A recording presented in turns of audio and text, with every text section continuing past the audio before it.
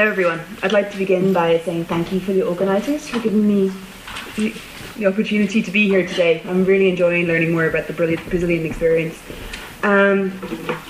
Also, before I start, I'm Irish and I have a habit of speaking fast, so if I do, please wave at me and tell me, okay? Is that okay? Yeah, it's perfect. I can, it's fine. It'd be nice if we could turn on this thing so she can see her notes, but I don't know how. It's okay, I can see. Yep. Thanks. Alright, in my presentation today, I was asked to come and give some statistical trends around patents and amnesty use around the world. And so I'm going to begin by giving a bit of an overview of the data that I'm using, and then I will introduce some trends by year, by region, by type of amnesty. Some of you might be familiar with this already, but there are some slides you won't have seen before about patents in the past 10 years since the ICC was established, etc. So, just to begin with, my research draws on the amnesty law database I constructed during my PhD and have been working on for a few years. This tries to compile information on amnesties introduced around the world since 1945. It's different from some other data sets in that it doesn't try to talk about the impact of the amnesty law. It's just trying to map what they look like in various ways. So it picks out fields, for example, such as what crimes are amnestied, what groups of offenders are covered, what process leads to the enactment of the amnesty law, whether it's conditional, and whether it relates to other transitional justice processes. So it's very, very descriptive in how it approaches the amnesty laws. Also, I think I should note that it doesn't look particularly at transitional amnesties. It looks at amnesties responding to political crises. These can be dictatorships or conflicts, or in some cases military coups or civil unrest. So it's probably a broader context than some other data sets. And it also doesn't focus solely on amnesties for international crimes. So a lot of the amnesties I look at, international crimes may not be a factor in their introduction. Okay. In compiling the data, I use quite a range of data sources. So I try, as far as possible, to always look at the primary text of the actual amnesty laws. And then, because amnesty laws often are deliberately obfuscatory, they try and conceal why they're introduced or what crimes are covered, I try and supplement understanding what the amnesty law is about by looking at a range of secondary sources. So this can be case law, or reports of the UN or the Inter-American system. It can be human rights reports and scholarly materials, and in some cases, newspaper articles. And so within the database, I keep a record of all the materials used to compile each profile. Currently,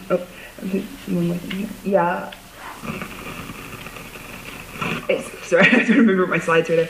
Yeah, when I use these data sets, I use them to compile profiles of amnesties, and that's what, when I make the database available online, that's what users will see. You'll be able to type in a country, you'll get a descriptive profile with the list of literature. But also when I'm using it, I then use it to pull out trends and identify patterns. So it has a couple of multiple purposes. So currently, up until July 2010, the database contains information on 529 amnesty laws introduced in 138 countries. That's considerably more than I expected when I started working on this project, more than I realised I was letting myself in for. Today I'm not talking about the whole data set. Because the focus of this conference really is on the global accountability norm, I'm just showing data over the past 30 years, so from 1979. So this means today the graphs I'll show you are drawing on 389 amnesty laws in 117 countries. So the first slide I'm going to show you is just the numbers of amnesty laws over the past 30 years, broken down by 2-year intervals. So if I show you the longer trend, what you'd see running into the 70s is a sharp increase from quite a low level immediately after World War II. And then you see over the past 30 years, there's been a number of peaks and troughs. Some of them you can probably pick out, like the end of the Cold War, led to a bunch of amnesties in Eastern Europe and in newly independent states. Also in other countries where the civil wars ended as a result of the Cold War ending. Also in the late 1990s, you see another spike, and that's relating again to amnesties in Central Asia and as a result of the conflicts in the Balkans as well. I think, I'm not sure it's showing up very clearly on the slide, but there's one roughly horizontal line running just below where it says 25 in the graph. What that line is showing you is the trend over this period. So what you can see is over the 30 years, the rate of amnesty law enactment remained fairly constant. There hasn't been a big drop if you look at it over that time period. Now, what I'm showing you is the past 10 years. I've chosen to highlight the past 10 years because it's in this period we've seen international criminal tribunals working more effectively, and the ICC being established. We've seen the United Nations changing its position around amnesty laws and peace agreements, and we've seen growth of prosecutions before national courts, particularly in the Americas. And so what my data is showing me right now is that there's a drop in trends over the past decade. I think when I'm showing this, I'm trying to show it with a very cautionary note, because if you did this chart just to 2006, you'd see a more steady line.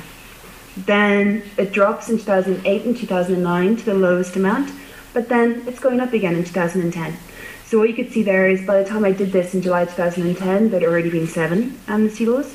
Since then, there's been, I think, another 3, one in the Philippines, one in Tajikistan, one in, I think, in Peru, that lasted a short period. And as far as I understand, one's being proposed in Syria at the moment for PKK fighters. So by the end of the year, that trend may look a bit different. So this is a very, very cautionary note about how to interpret this data, because the numbers involved each year are still quite small.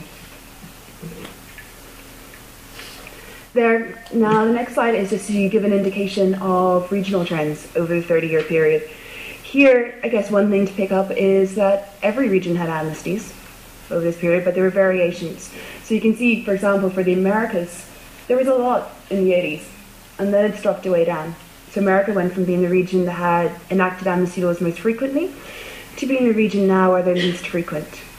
If I looked at trend lines over this period, which would be too messy to show you on a graph, what you'd see over 30 years is that in all regions, apart, I think in all regions of the world there was increases over this time, apart from South America because of the cheap drop at the end. And I think the sharpest increase during this period has occurred in Asia. And the greatest total number of amnesties was introduced in sub-Saharan Africa, I think because of the larger number of countries within that region and also the higher rates of ongoing conflict. So just in the past 10 years, again, it'd be quite messy if I tried to show you this in a graph, but because the trend in the number of amnesty laws has dropped around the world, the regional trends have also altered. So now most regions of the world are showing a slight decline in the rate of amnesty use, and the only area where it's still growing is Asia.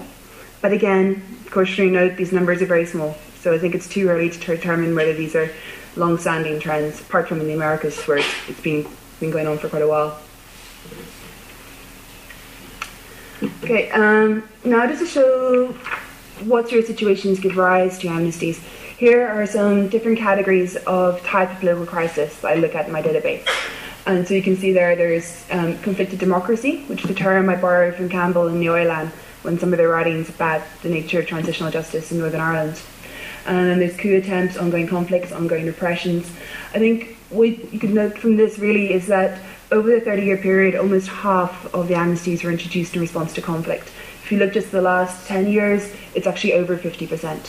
So a large number of them are conflict-related. And I think this is a trend that's been found in the work of other authors such as Vinjamuri and Bosenecker have been documenting amnesties related to conflicts as well. Okay, so now there are a number of ways in which I could look at how the nature of the amnesty laws themselves has changed over time, but because it's only a 20-minute talk, I just chose to pick out the relationship of amnesties and international crimes, because that's, I think, probably the most relevant to discussions on accountability. Here, there are a number of factors I want to highlight. So firstly, as I've already said, within my data set, not all amnesties have a bearing on international crimes. If it's a military coup, it may not be that violent. If it's civil unrest, it may not be systematic and widespread enough to reach the threshold of crimes against humanity. Also, perhaps if I'm looking at the earlier time periods in my database, states wouldn't have ratified the relevant conventions, and so it may not be applicable. also, because I'm looking at amnesties relating to the release of political prisoners, there, again, international crimes wouldn't be a factor. So this, what I'm going to show now would be a subset of the total data set. I think another thing to note is that when I present this data, it's very difficult to classify whether an amnesty covers international crimes or not. We're trying to assess this sort of state practice. Usually, typically, an amnesty law never says we're granting amnesty to torturers or genocidaires. What they'll say is we're granting amnesty for all conflict-related crimes that occurred between these dates. So then what you have to do is infer whether international crimes were committed in that conflict. And so to do that, I try and rely on different sources like UN and Commission of Experts reports, like relevant case law, etc. So I'll be trying to infer if an amnesty covers international crimes. It's easier if it's about whether the amnesty excludes them, because that will usually be said explicitly in the text of the amnesty legislation. So I think as a result of those sort of... Too slowly. Okay. So I think as a result of those problems working out whether international crimes are covered, the data set probably underrepresents slightly the number of amnesties for these crimes. Okay, so again, if you look at the trends over the past 30 years, what you'll see is that there's been an increase in both, really, over the period. I think before, international crimes wouldn't have been factored in many, but as amnesties have gone up, you could see that the number excluding them increased sharply in the early 2000s. But overall, there hasn't been a big difference in where we're at now. There are kind of similar numbers are including and excluding amnesties. So again, if you look at it by year for the past decade, for both categories, including or excluding international crimes, and sorry, I should note when I say international crimes, I mean war crimes, genocide, crimes against humanity, disappearances, and torture. So these are amnesties that either include or exclude these crimes. And it seems that they're roughly equal. You know, there's one more amnesty a year, including than excluding. So to say states are more likely to do one or the other is very problematic. Okay, and this is kind of the final section of my talk. I'm not sure where I am time-wise, but in the written version of the paper, this is like 10 pages talking about the global accountability norm. So I've condensed it to one slide, so it's a bit brief. Let's grab my water. I think the first thing to note is that, obviously, as has been well documented and Jeff was talking about earlier, there is plenty of evidence for a global accountability norm growing. You can look at the International Criminal Tribunals and national courts. So there's a lot of things have been happening. But at the same time, as these slides have shown you, there are still amnesty laws being introduced around the world. So I think if you look at that, it can kind of cast out the extent to which the actual accountability norm is affecting the states' decisions when they're deciding whether to introduce amnesty laws, just in terms of whether to amnesty or not. Sorry. Yeah, he's asking if you can go back just a little. Okay. Last sentence. Okay. Remember what I said. The little difference. Yeah. Okay. So, in terms of the global accountability norm becoming established, we can see that amnesties continue to be introduced around the world, and that little difference has arisen between whether amnesties are more likely or less likely to include or exclude international crimes. I think historically they would have been not likely at all to have explicitly excluded them. So the fact that they're doing that now, I think, is a response to the growth of the global accountability norm, but there isn't a big difference either way at the moment. I think other things I think are interesting is how other states or international actors are responding to amnesty laws continuing to be introduced. I think if you look at discussions of the global accountability norm, they point to things like international condemnation of impunity or pressure on actors to refrain from amnesty laws. But actually, that condemnation is quite patchy. You see it more in relation to some countries than others. And you see some actors being willing to condemn an amnesty in one place but being silent in other moments. I think there's a couple of examples I'm just going to highlight here that interested me recently. Firstly, in relation to the Juba peace process in Uganda. There you have a context where the ICC's issued arrest warrants, and there's a lot of attention on prosecutions for serious human rights violations. You also had an Amnesty Act that had been enacted in 2000. So while the peace talks are going on, we have a lot of discussion about the need to prosecute people who've been indicted. But during the same moment, states who are members of the ICC fund the work of the Amnesty Commission. So I think it's about $10 million was given in 2009 to the Amnesty Commission by a group of states through a trust fund of the World Bank. And what they're giving the money for is in anticipation that large numbers of combatants will want to surrender and disarm at that point. So they're trying to support the DDR initiative. And so you see the amnesty, support for the amnesty coexisting with support for the ICC in some level. Another example that intrigued me recently when I was updating my database was the recent termination of the conflict in Sri Lanka between the Tamil Tigers and the Sri Lankan government. There, the conflict clearly is being characterised by serious human rights violations committed by all sides. In the final stages of the conflict, there was talk of the Sri Lankan government offering amnesty to the Tamil Tigers because to try and stop the severe suffering of Sri Lankan civilians in the final stages of the conflict. And what happened then was the European Parliament, the UN Security Council, the co-chairs of the peace process in Sri Lanka all called on Tamil fighters to take part in this process, to surrender and disarm. So you're seeing quite a lot of big actors supporting an amnesty at that moment because they think it's going to save lives.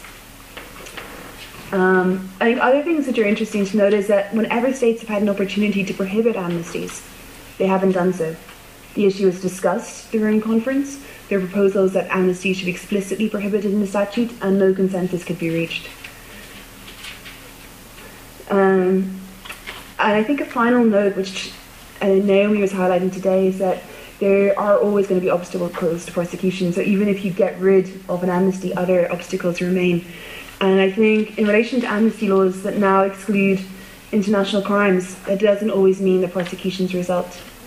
Sometimes international crimes are excluded because states believe in prosecution. They may not be able to do it straight away, but they want to leave the option open.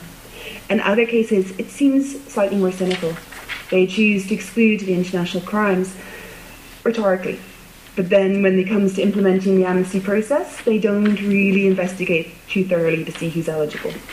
And so you see these processes not being carried out as fully in practice. Okay, so just to conclude a few points, I think over the 30-year period, what we've seen is quite a steady rate of amnesty law enactment. But there are some indications, tentative as yet, but there's some indications that there's been a decline over the past 10 years. And it'll be interesting to see how that develops, I think, in the next few years. I think also the number of amnesties excluding international crimes has increased, but so too have the number including these crimes.